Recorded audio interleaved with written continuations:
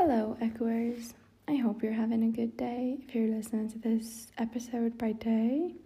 And I hope you had a great day and will have a good night if you're listening to this by night and before bed. I'll be your host for today. My name is Luisa. Welcome to a new episode from Echo Podcast, a podcast brought to you by the English Speakers Club, a cultural club from the University of Sciences and Technologies, Huari Boumtien. Life is full of nice things like food, iced coffee, vacations, Champions League nights, and babies. I know not everyone shares the same opinion about babies, but I do find them cute. Because all they think about is food and sleep. I mean, what a life they be living. All fun. Who has seen a little baby and didn't want for once to play with them, tickles them, or make them laugh? Or maybe had the urge to satisfy them and make them want nothing else. By the way, do you actually know what attracts us to babies like that? In the 30s, an Australian ethologist called Conrad Lawrence Rose started making research about human behavior and trying to explain why humans do what they do, like why are we like this? In the end, he came with something called Lorenz's Law. This law tells us that the attraction to little cute things is related to its shape and size. Yes, there is shape and size. That's weird, but it's a fact. What does that mean? I'll explain, dear listeners. Back in the 30s, Mr. Conrad Lawrence Rose suggested that babies had common things with animals, like big, cute cheeks, round bodies, big heads. I know they don't have like big heads, but comparing it to their bodies, they have big heads. Things that we find in most babies. According to Mr. Lawrence, these qualities are irresistible for humans. Everything that has the baby schema is irresistible to human beings. Our love for cute small babies is something innate. Biologically, when we see children, our bodies become happier because a small area in the human's brain starts working, and this area is called the limbic cortex system. This area is particularly responsible of happiness. If you eat chocolate or get good grades, for example, do the things you love, this system starts doing its job and pushes you to do or to get more of that thing that is making you happy right now. Actually, the same exact area reacts to the people you see or the things that makes you sad or angry. Like, it reacts to the things that makes you happy, but it also reacts to the things that makes you or make you sad or angry. Back to babies. When you see the little cute creatures, This area makes your brain release dopamine, the same hormone that our bodies release when we feel the love. Same thing happens when you are happy or seeing a cute baby smiling at you or laughing at you when you're tickling them. The strength of Lorenz's law exceeds even people. So now I want you to imagine the pain you get when you get shot. I want you to imagine it as a long, yellow, sharpened edges, like generally an ugly thing. But I also, on the other hand, I want you to imagine a cute pink teddy bear. Just a cute pink teddy bear. Obviously, you will never say that the bullet's pain was cute or nice or good. I mean, it's literally pain. But now, imagine another bullet's pain as a small, tiny, round thing. And also imagine the teddy bear as a big, ugly one. Instantly, you will see the bullet's pain as a cute thing and the teddy bear as a scary one.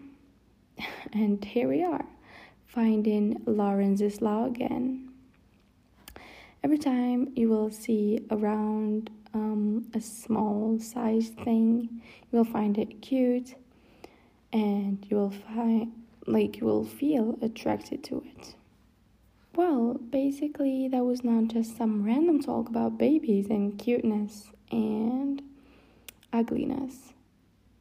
It was just a small try to understand the instinct of human beings. Us humans, all over our lives, we face some things that changes our visions for the universe. But babies are like a white blank paper. So in the same try to understand human beings, some unhuman scientists did some experiments on babies, which is a very unacceptable thing.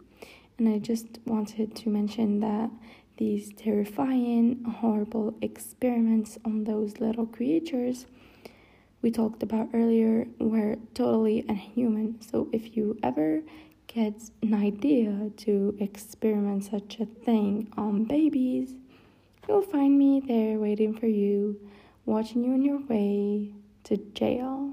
No kidding about that though. Anyways, you know what game most people enjoy? Playing with babies. Or not babies, like big babies. The hide and seek, but without them knowing that you're actually playing with them. Like hiding and then just saying peekaboo and scaring them a bit. Well, some people will find that evil, but others find that little fear amusing. On the other hand, other people found that little fear curious. That little fear made some researchers curious. How? They thought that babies are not supposed to get scared with instinct, but they learn to fear things. Like, if I fear failing my exams, it is because I know the consequences. Same thing with babies. They learned from their environments to fear things. In other research were made, they noticed that babies don't show any fear reactions until they reach 8 months old. But that doesn't mean that babies don't have some instinctive fears, like fearing loud noises or fearing heights. Loud noises activates the acoustic system in the human body, So when there's a loud noise around us, our brain automatically relates that to the presence of a danger. Now talking about heights. Back in the 30s, they made some experiments where they made children believe that they are in a very high place. So they brought some babies. Their ages were from like 6 months to 14 months old, and they put them on top of a table.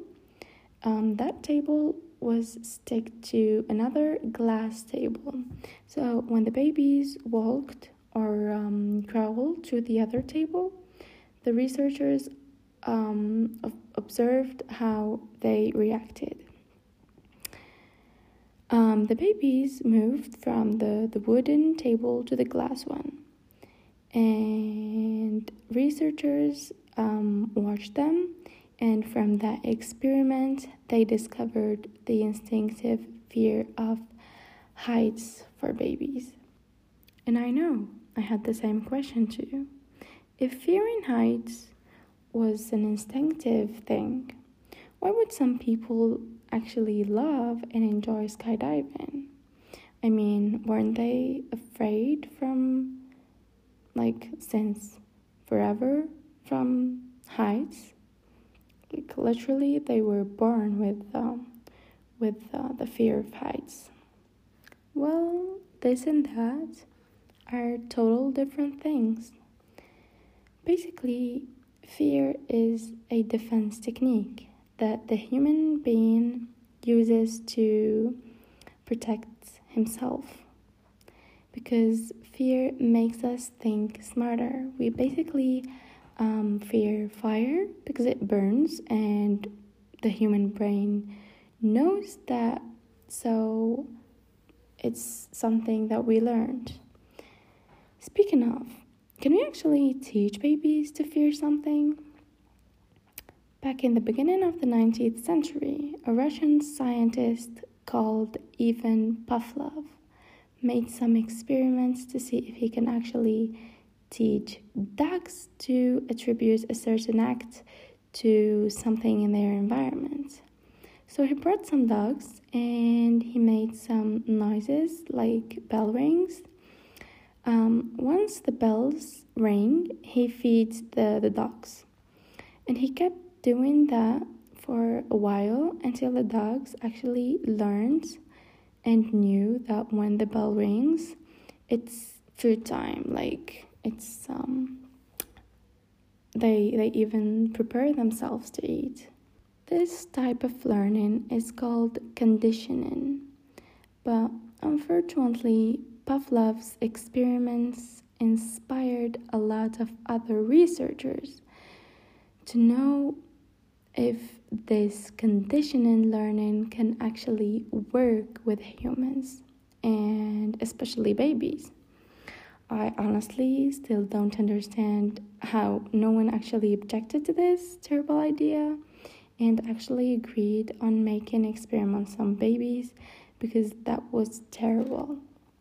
Anyways, the experiment we'll be talking about is called the Little Albert Experiment.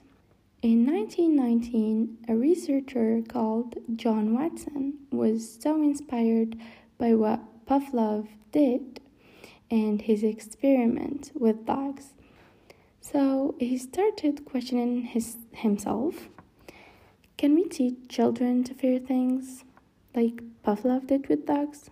Well, he tried answering his question with a small experiment, but with zero humanity. He brought a small, cute, little 9-month-old baby called Albert, and he put him in a room, and he decided to watch his reaction and behavior with different things. So he brought a monkey, a white mouse, and a rabbit. He noticed that in the beginning of the experiment, the little Albert was not afraid. remember what we said earlier, humans are not born with the fear of such things. Albert actually was so happy with those animals and he started playing with them. You can actually watch the videos of the experiment. His reaction was, I found it kind of cute. That was the first part of the experiment. He wrote what he observed in his notebook. First experiment, no reaction. He decided to go further, so he made a second part for the experiment.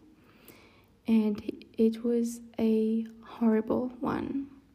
When Watson noticed that the little Albert was not afraid from these little animals, he decided to go further.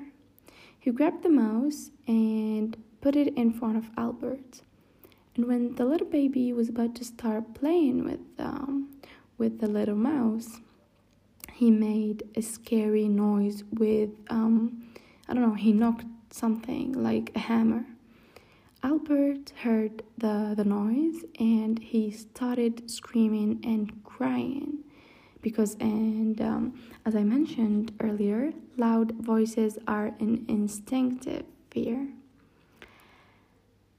Albert calms down a little and the heartless Watson do the same thing over and over. After several times, Albert was in a very bad condition. Whenever they put the mouse around him, he starts screaming and crying hilariously, even without the noise, because he knew what comes with the mouse, the loud, scary noises. You think that was it? Well, you wish.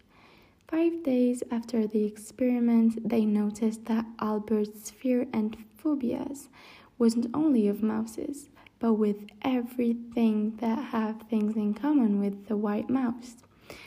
Even Santa, since he has a white bird. Watson did all that only to prove that the conditioning can also work with humans. Thank God, little Albert got better after some time from that experiment and he was not afraid anymore from mice. And that what they called fear extension. Watson's experiment is one of the most famous psychological experiments in the human conditioning. So, dear listeners, you know that we are living this life and at some point most of us may get married and have children later. These children are in fact cute, joyful, beautiful, everything cute, but they are also a big responsibility because, and even without knowing, we'll practice the conditioning with your children. So make sure to teach them fearing what is actually bad for them and not fear living their lives. Oh, you're still here. Thank you for listening. Our episode has reached an end. I hope you enjoyed it as much as I did. Make sure to check the other episodes and to give us your opinion about this one on our social media pages.